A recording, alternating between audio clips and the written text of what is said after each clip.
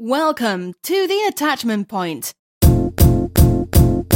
It might seem crazy what I'm about to say. The only recurring podcast dedicated to insurance careers, insurtech startups, and insurance current events. Your hosts are Carly Burnham, Tony Carnias, and Nick Lamparelli. You can find all of our podcasts, show notes, and insurance-related content at insnerds.com. Now, on to the show. Feel like a room without a roof. Clap along if you feel like happiness is the truth. Clap along if you know what happiness is to you. Welcome to The Attachment Point. This is Tony Carnias, and co-hosting with me today is Nick Lamparelli. And we are very excited to have a true living legend in our industry. Today we have Bill Wilson with us. Bill, how's it going? Doing great. Great to be with you guys. Thank you so much for joining us. Bill and I have been exchanging messages for a while, but we hadn't had a chance to chat on the phone before. We would have met in Orlando this coming weekend at the CPCU conference, just got canceled. So, the hurricane, unfortunately. So basically, the big thing we wanted to do today is just kind of talk about your career, because you've had a very interesting one, and I want to see what we can learn from it, and we can, all the lessons we can get to the next generation, and you should really pretty much write a big book about it, but we'll try to do what we can here in the next 45 minutes or so. I was kind of going over your background, that you kind of went to school for insurance, engineering. So you've got a bachelor's in fire protection and safety engineering. So when you were getting that, were you thinking insurance, or what kind of work were you preparing for? Well, I knew it was insurance related. I tell you, when I was in high school, what my plan was. In fact, I'd already registered at a different university and had a good friend was a roommate. I was going to be a high school teacher. That was my plan. I wanted to teach math or science. And then a scholarship program came along. And to tell you the truth, the guy that came, he met with if you're in the top 10% of our high school graduating class, this guy met with you if you were interested.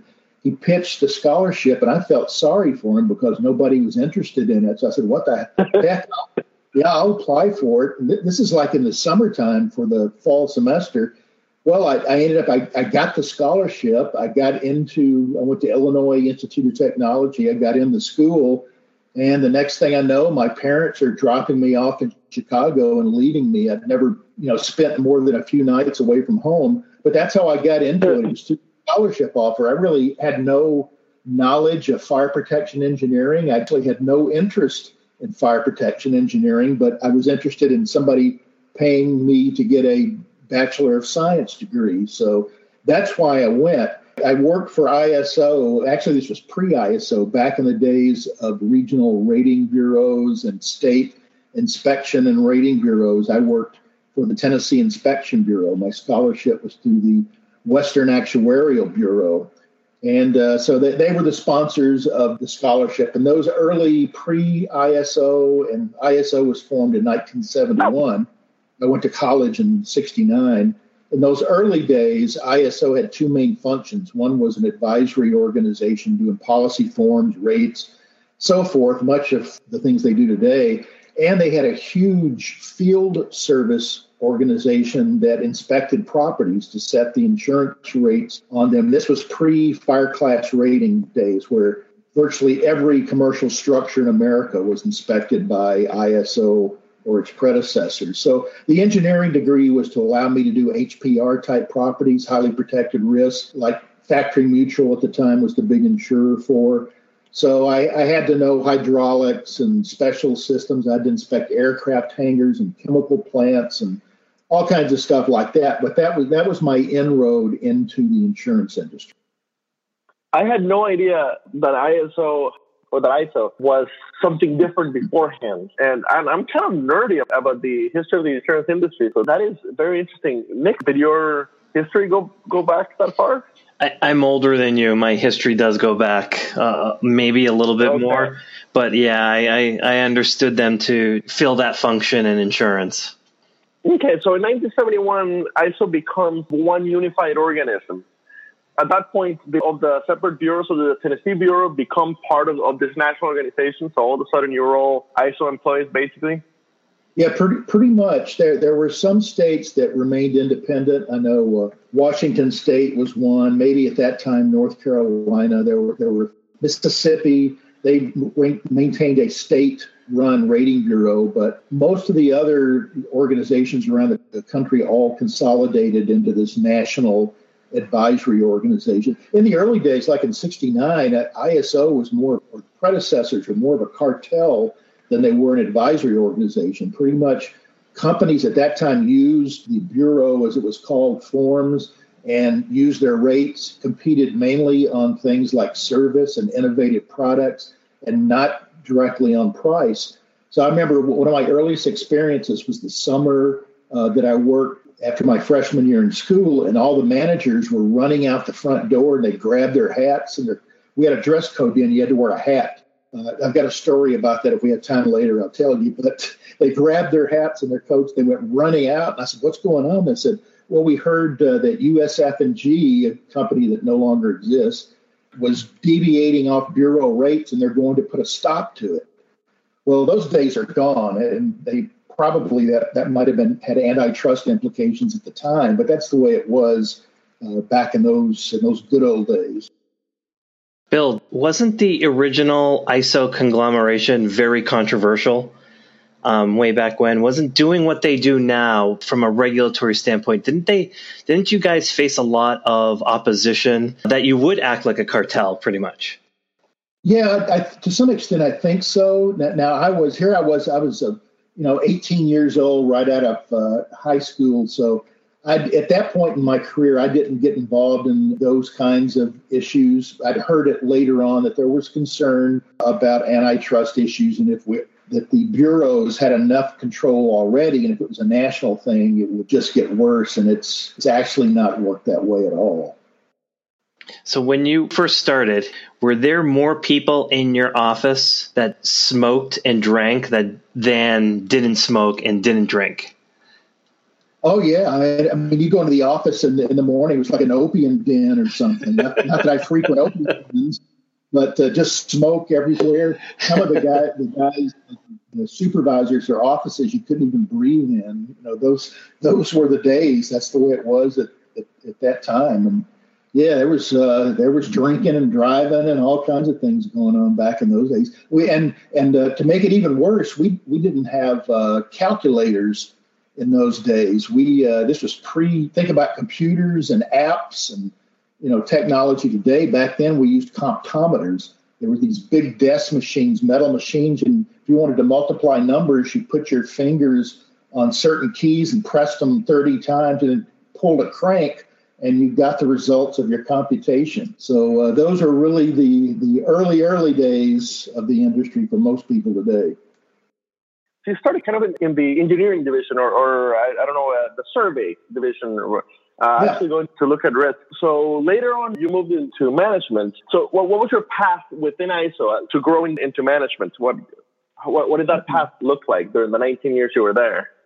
Well, I worked in the field from 1973 to 1980, and I started out doing the property inspections, and I got into what they call public fire protection. People in the industry know that most cities and in certain areas are rated protection class 1 through 10, and I did that for about 5 years. And then I got it. ISO started a management development program countrywide. I think the first class had about 20 candidates in it. And I went through formal management training and so forth. I think my title was project analyst, which meant that I was a gopher for the state manager. But that's part of the learning process. And then ISO went through a corporate restructuring in, I think it was about 1982, between 80 and 82, where they closed down a lot of offices and restructured the entire organization. And it happened, I worked for the Tennessee branch, and we survived the cut. So at that point, I became a branch manager, and our existing manager was made a regional vice president. So that's how I got into management. I got into management around 81, 82, and was in management at ISO through 1988, working out of Tennessee and out of an Atlanta regional office, and frequently turning down transfer requests or opportunities in New York City and Detroit and San Francisco and some other cities. So that's my management experience. It is very interesting that you were able to stay in the Nashville area. It seems that most longtime insurance professionals we talk to have moved around a lot. Did you give up a lot of opportunities, basically, in order to stay in Nashville? Well, I'll tell you that I knew a lot of people that didn't want to move when they were offered certain opportunities with carriers. And as a result, the opportunities dried up. I mean, their careers went nowhere. But to ISO's credit, they never held that against me, that I'd turned down multiple transfers to the New York home office or to some of these other offices. And it just never was a situation that I was comfortable with. So, I probably thought my career would have taken a different path if I had gone to the home office. And for better or for worse, I don't know. But I have no regrets. I've loved every minute of my career, and I'm still enjoying it.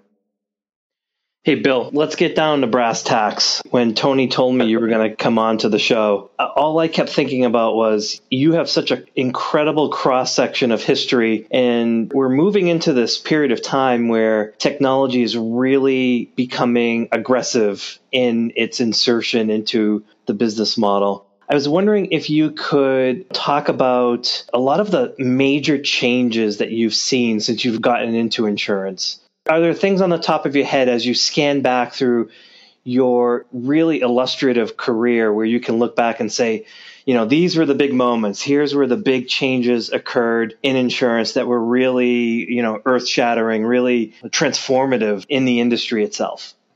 Well, it's probably harder for me to do that because I've lived it. It's like, when you live, the changes, they happen so slowly and so progressively that they don't seem to be that big a deal. When you look back at timelines, have you ever seen timelines for technology and so forth? It looks like there were dramatic shifts at different points in time. But when I think back, I don't see really a whole lot of transformative change until really pretty recently. And that's when I'd say the last 5 years, when there's been a lot of attempts at disruption, and on the premise that insurance is a commodity. Apparently, everybody thinks there is so much money to be made in the insurance industry that they want a piece of the action, and very few of them, I think, even understand the fundamentals of what the industry is all about, why we're here, what our mission is, and so forth, and that it's really not as easy a business as you might think. And I think Google found that out even the way they tried to enter the industry, not directly, but in the manner they did with the comparative rating thing, that it's not an easy industry to penetrate if you really understand it. So, looking over the years, things, have changed, but, not any more than any other industry that I can think of. The impact that cell phones have made on us just from a communication standpoint, or, taking 20 different devices and putting them into one little thing you can hold in your hand, from GPSs to email and, all of the information that's available today that wasn't before. Because my first paper I ever wrote, first article was 1982 or 81 in the CPCU Journal. It was called The Underwriting Cycle and Investment Income. So I guess if there's been a change, there is no longer an underwriting cycle. There used to be a pretty consistent 7-year cycle of profitability, then crashing, then profitability, then crashing. But when I wrote that article, the way that I researched it was I had to go to libraries. I had to contact the Ohio State University library and ask the librarians to help me look for certain information. Today, I can do all of that right from my home in a matter of minutes as far as identifying a lot of the information. So just that aspect of it, since we are in information and the data business, it's just so much easier to get it. But the downside is, because there's so much information, distinguishing the good from the bad is the hard part. Well, the good stuff comes from Insurance Commentary, from INS Nerds, from IRMI. Yeah. Go ahead, you had a question.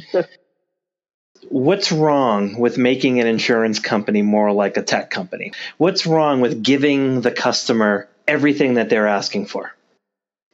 Well, I've used the analogy before, and I've caught flack for it, but I'll use it again. And that's, I go back to when I have a millennial son, and when he was a few years old, he would have happily, if I gave him the choice, lived on a diet of chicken nuggets and gummy bears, because he didn't know any better. He didn't know that it was bad for them. And the consumers are that way too. They're ignorant. I don't say that in a derogatory manner. It's just that they don't know the industry. We got people that have worked in the industry for 20 years that still don't understand the industry. So we can't expect consumers, if consumers really could just go online and figure this all out for themselves, then why do regulators require that agents be licensed? If they go to school, they take exams, they have to do continuing education, but it's fine for the average consumer to make all of these decisions on their own. From a practical standpoint, they simply can't.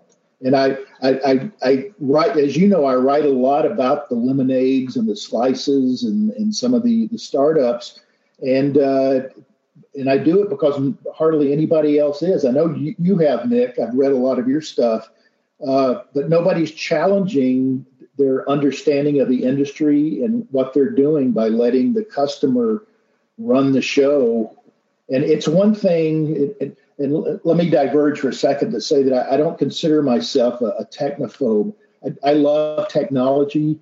When calculators finally came out in the 1970s, I was the first one to shell out $150 to be able to add, subtract, multiply, divide by punching a button instead of cranking a 50-pound machine on my desk. I had an iPod as soon as they came out. I think I still have 5 iPods going back to the original one. Computers. I bought a personal computer before the IBM computer came out and learned to program it overnight at my kitchen table to play a tic-tac-toe game and took it apart to see how it worked and that kind of stuff. So I love technology, but I realize that it's a tool. It's something I use to make me do what I want to do better than what I could before. So I'm not against technology. I'm just against the misuse of technology. And I worry about the whole thing with big data and those kinds of issues that the big data will not be vetted properly so that it's applied in a correct manner that's fair to everybody. So I don't know if I answered your question, but Oh, you did. You did. And I'd like to follow up on that because, or concur at least. It's one of my central arguments, and my career has been predominantly nat cat focused.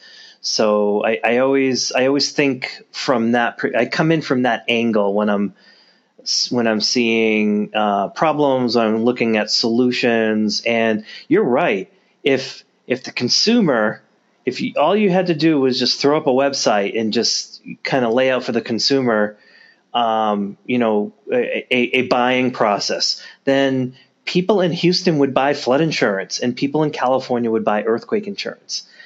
But they make horrible decisions, and then society has to go in afterwards and mop it up.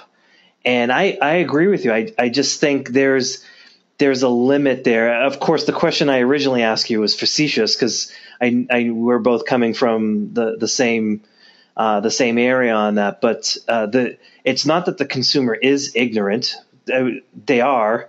They're not stupid though. It's upon. I think we need better salespeople. We need to do better as an industry.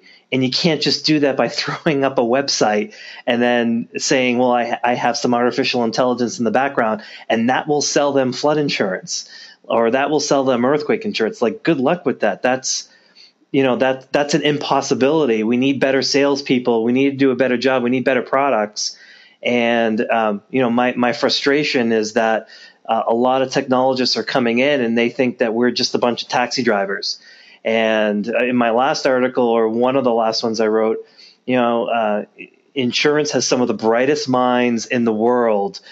We are in this spot, in this place in time, not because insurance people were stupid, was because there's, a conglomeration of a lot of different forces. And sure, I think insurance companies got caught with their pants down when it came to information technology, the digitization of workflow and all things like that. But I've met a ton of insurance people, and now I'm getting to meet you. Insurance people are really smart. This has nothing to do with brains. It's just an infinitely complex problem. Yeah, and the I guess the image of the insurance agent is they're a middleman, that they really don't add any value to the transaction. They're just there to take their cut, which is always overestimated at how much the commissions are, that they just take that and they don't do anything for it. And one of the problems with consumers, the fundamental problem probably is they really don't understand what's at stake. They don't realize how easy it is, the exposures they're subject to, and how in a split moment they can lose their home, or they can have a liability claim that will not only take out most of their assets, they could have their wages garnished for the next 20 years by the federal courts, and they don't understand what's at risk. And that's why I keep saying over and over, I know repetitively, that buying an insurance is not like buying something on Amazon. We have the one click, which incidentally, I find that since they went to one click, I spend about 4 times as much on Amazon as I did before. Because maybe we should do one-click flood insurance coverage just to make them buy it, because it's so simple. But it's not the same. You can't. I had a conversation on a LinkedIn chain or thread with a younger fellow who was saying that consumers aren't stupid, and I said I know that. By ignorant, I don't mean stupid. And he said, there's all kinds of information on the internet that we can research this for ourselves. Well, the problem is a big chunk of it, particularly at consumer websites, is absolutely wrong. Information on rental cars, should I buy the loss damage waiver? There's an article on Forbes website, and it's also on others, where it's the 15 insurance policies you don't need. One of them's flood insurance. And the lady that wrote it said, if your property is never flooded before in your neighborhood, then it probably won't happen. So you really don't need flood insurance. People read that and think, well, it's on Forbes, so they're a reputable company. They wouldn't put anything here that isn't true. They think it's worthless. Yeah, well, I'm an insurance professional, and I'm buying E&O insurance for my startup now. I have 2 quotes. One is half of the other, and I'm like shrugging my shoulders because of course, the one that's cheaper looks very appetizing, but I have to tell my partners it's got to be cheaper for a reason. Like, we need to dig into this a little bit more. And there are no non-insurance professional, well, not none, but to the non-insurance professional, the amount of work that's required for them to truly do the research on the internet is mind-boggling, and I don't think they can do it. I'm an insurance professional, and I struggle doing it. So, I'm not sure what the answer is. I think there's going to be a lot more pressure from technology companies, technologists that are coming in looking to quote unquote disrupt the industry. But I think as an industry we should stand firm. I think we have the structure of the right business model. We just need to clean up our act a little bit and do a little bit better job creating products and selling them.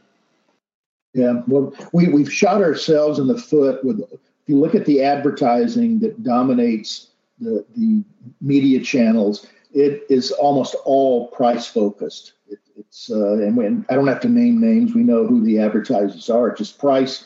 And to their credit, the companies like Farmers and like Allstate and like Liberty, who do have a series of commercials that focus on coverage, we need more of that. We need to tell our story. We don't tell our story. What we'll hear on the news following the Texas and Florida is the people that got screwed by their insurance company. That'll make the news. But the thousands and thousands of people where agents showed up with checks, that kind of thing won't hit the airwaves. And if the media won't cover it, we have to address that ourselves. We should be telling our story to everybody we possibly can. It's so hard because we can get the word out, amongst ourselves. We can use the tools like LinkedIn and Twitter, et cetera, to get the word out within the insurance community, but it's so hard to get the word beyond that. The price advertising drives me crazy, and it just keeps going on and on and on. It's so rare. So later in your career, you made kind of an interesting move, especially after you talked about how you wanted to be a teacher originally, and the later half of your career, you kind of made a move towards the education side. First with Trusted Choice of Tennessee, and then with the I forget the name, the Big I University. I'm especially curious about Big I. How did the Big I Virtual University come to happen? Well, I was with I left ISO in 1988, and I went to work for the Big I Tennessee affiliate. They go by the name of the Insurers of Tennessee. And I worked there for 11 years as director of education and technical affairs. I wrote a lot, and I traveled around the state doing seminars. Then when the internet came along, I saw a great opportunity for one, to get off the road.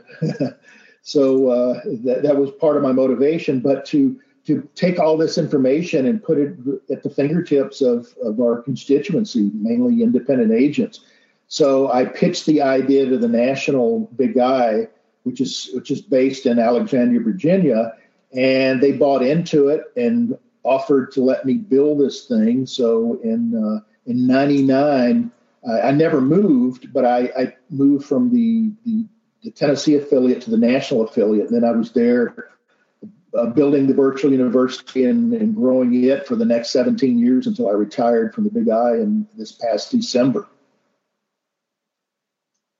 And retirement is a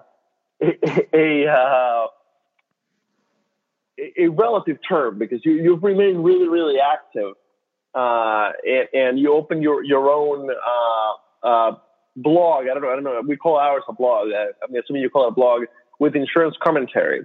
So at Insurance Commentary, you're not replicating the will from what you did at Big I. This is really just your own way to keep contributing, basically. Yeah, it's I can say things independently that I couldn't say as a staff member of the Big I because of strain of trade issues and stuff like that. But there was some limitations on some of the topics I could talk about. I was not a policy maker for the Big I, and my opinions were not policy of the organization. But now I can do more opinion pieces. I started out to do the blog really on coverage type issues, and I kind of got away from that. So I try every week to try to have a couple of coverage posts. But I find that what gets the most traction are the opinion pieces. I get far more hits from people that read those posts. And I put one on LinkedIn. What was Insurance and Paper Towels was the name of it. It was a LinkedIn Pulse article. And I ended up getting like 8,000 views on that. And I had a lot of comments from people. So it's the opinion pieces that seem to really strike a chord, and not the coverage things. Not that the coverage ones aren't important. So Bill, according to my quick math, you've been in the industry for about 48 years. Yep. What's the proudest moment what are you proudest of in this long insurance career? Boy, I don't know. Never thought about that. I don't know. I guess it's just the every time I hear from guys like you that listen to what I have to say and appreciate it, even if you don't agree with all of it. It's like I've got a million proudest moments, because that's why I do what I do. because I think I have something to say. And when there are people that are actually listening, the gratification is more than I could ask for. So I don't know if there's any single moment that I could point to in the industry. I've gotten some awards that mean a lot to me. One was the Gottheimer Malecki Award, which is given by CPCU Society through the Expert Witness Interest Group for people who've contributed to the industry educationally or as experts or whatever.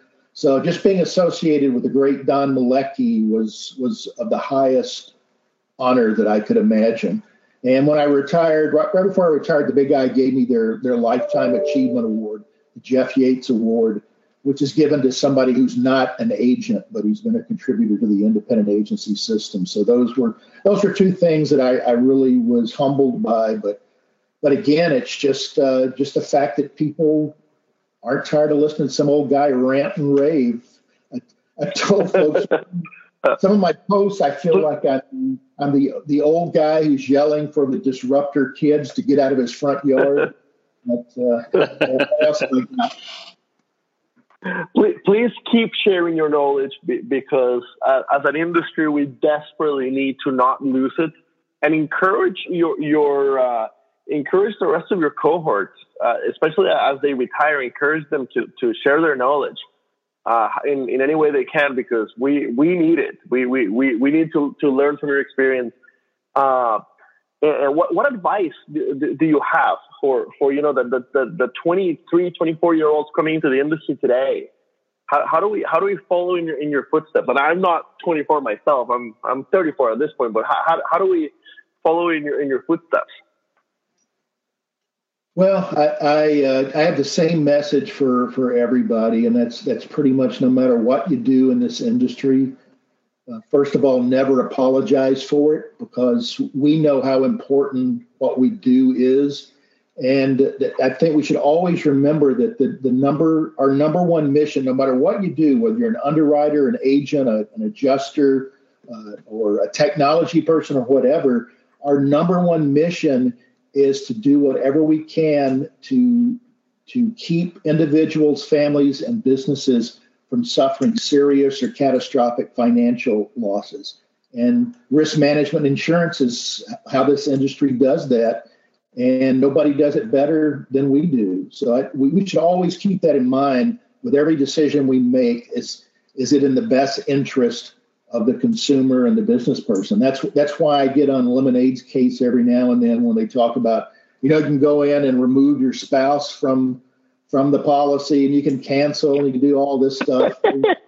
Well, how is, he said, improves the customer experience. Well, that's not really the customer experience. I understand where they're coming from, but it's not in the best interest of consumers, and that's why we're here. So that's my message to everybody. Never lose track of that important point.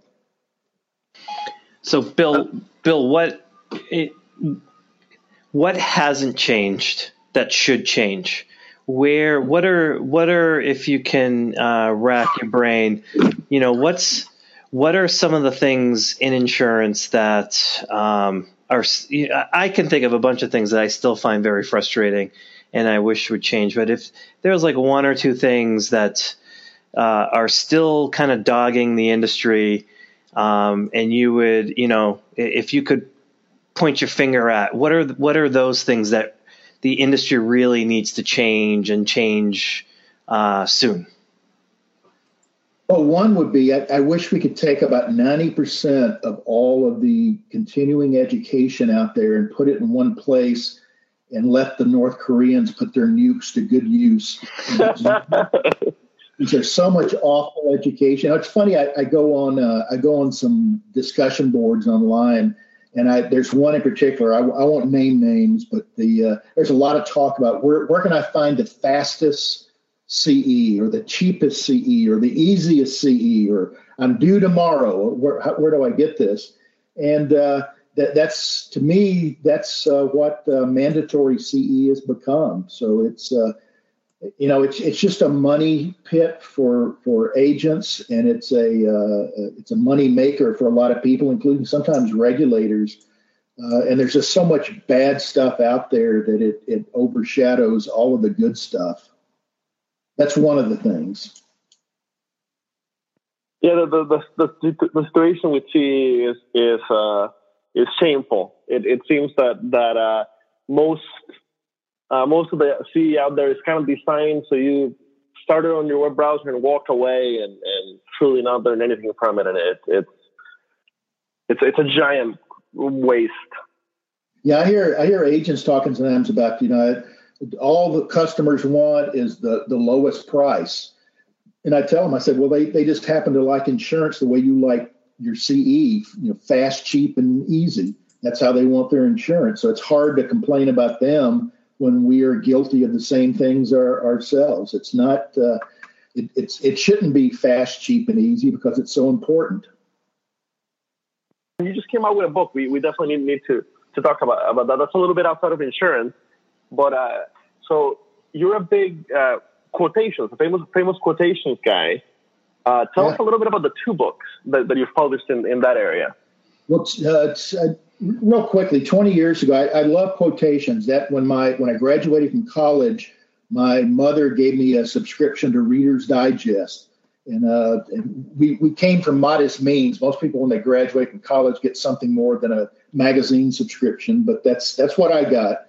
And so I always loved the quotable quotes, and I've collected quotations. I've read dozens and dozens of books. So what I did was I started tearing out pages and keeping a file. And about 20 years ago, I put together the 1,500 of my favorite quotations into a book format. And I indexed them and I cross-referenced them, and I had an introductory section about how to use quotations in your speaking and writing. And then I looked for a publisher and couldn't find one. I sent galley copies to about 20 publishers. I got one that asked for a proposal, but I never found anybody to publish it. In the meantime, I sought information from professionals. And I ended up getting endorsements, even though I didn't ask for them, for Zig Ziglar and Brian Tracy and other, at least at the time, well-known speakers. So I thought that would help me get a publisher, and it didn't. So I just self-published it.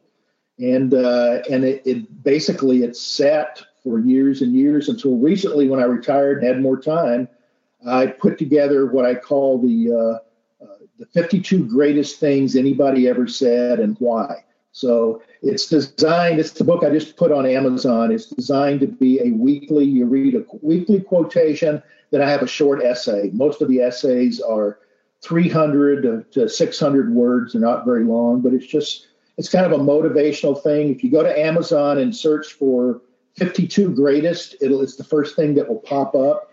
And if you look at the description, it shows you all of the 52 topics that are discussed.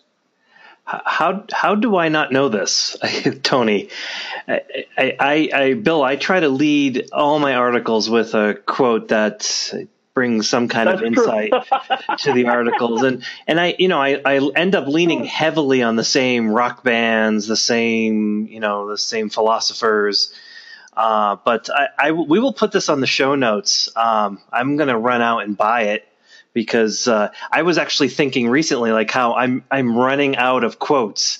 Like I keep going to the well to the same quotes, and I'm starting to dry up. So thank you very much for that. That'll be a good piece of information for me to chew over and help me with my writing. Well, it just went live on Amazon last week, so you wouldn't have heard about it. And the Ginsu steak knife portion of it is, for people that buy my 52 greatest books, they get there's a link included that gives them a free download of the out-of-print book with 1,500 quotations in it. So, well, that's the one I want. You get two books for one. Yes, that's the one I want. I mean, that's at least 1,500 articles for me. Yeah. And Nick, I knew about the book. In fact, I read an early version of it. I haven't finished it because it's a week by week thing. But I'm sorry, I completely forgot that you start every post which you do with a quote. So there you go. You found out live. Yeah, that's very Bill, fitting. One final question. I have one. Bill, in your career, have you met any interesting characters? I'm curious. There are some charismatic people in insurance. Warren Buffett, Maurice Greenberg. I'm wondering, have you been able to cross paths with some of these people, and what are they like? I've not met a lot of the big name people. Most of my experience has been behind the scenes. I've met a lot of interesting people over the years and had some interesting experiences, but we would have to discuss those in private over a cold Pabst Blue Ribbon or something. I will say for the Greenberg reference, that Insurance Journal did a poll several years ago about the most influential person in the insurance industry, and he came in second. Who came in first was the Big I Virtual University, which was a complete surprise to me because I figured people thought I probably got folks. I didn't even know that the survey was going on, but we had such a loyal readership that people actually went in and talk about technology, a website won most influential person in the industry. That's fantastic. Yeah. That's awesome. Earlier, you mentioned the dress code and the hats that was required. You said you had a story when it comes to the dress code. Oh. So let's finish up with the story. Well, I was one of the things I'm doing in retirement is me and some guys are putting together a band. And the last time I played in a band was 1973 in college. And 73 was the culmination of 3.5 years without a haircut. So when I started work full-time with ISO, I was assigned to their Memphis, Tennessee office. And the assistant manager came to visit the week that I started there. And I hadn't cut my hair in 3.5 years. So he didn't say a word about that. He noticed that I didn't have a hat. And we had a dress code that said when you went out in public, you had to wear a coat and a hat. So he said, you need to go out and get a hat. So I left the office. I went to an Army surplus store and I got a drill instructor's hat. You've ever seen what those things are? And I came back with it on and he looked at it and just stared at me and said, that won't get it. He says, go out and buy a real hat, like a business hat. And so I was leaving and he said, and while you're out there, get a haircut. So I got a real hat and a haircut, and they changed the dress code the next year, so I never really wore the hat very often. And I bet you never apologized. Didn't, no way. Bill, I don't know if you can see the webcam, but I'm working on the long hair about 5 months now. But now when people ask about the long hair, I'll be like, Bill Wilson started it years ago. This fight's for him. Well, I tell you, one of the things about getting old is my barber just retired, my barber of 38 years. So I went for about 3 months without getting a haircut, and it drove me crazy. So I finally went to a local barber shop with the old barber pole out front, and the guy scalped me. I mean, I look I look like a character out of the what was that George Clooney bluegrass movie? I don't know. No. Anyway, I'll have to look it up. But I look like somebody who just came out of the hills for the first time. Anyway. Bill, you wouldn't happen to have a photo of Bill Wilson 1973 that we could add to the show notes, would you? You know, I'll look. I don't know if I have one when my hair was longer, not one where it was down past my shoulders. But I'll see what I can dig up. I might send you one of my college pictures where I've got longer hair. Anyway. Your fans are requesting it. All right. Yeah, we would love to have that. All right. So thank you very much, both of you, for your time. And hopefully it's not the last time that you join us for a podcast. And we look forward to continue reading your posts on LinkedIn and on your insurance commentary and wherever else you might start popping up in. So thank you very much for your time and have a great rest of the week. Thanks to you guys. I had fun. Congratulations, Bill. Thank you. Happiness is the truth because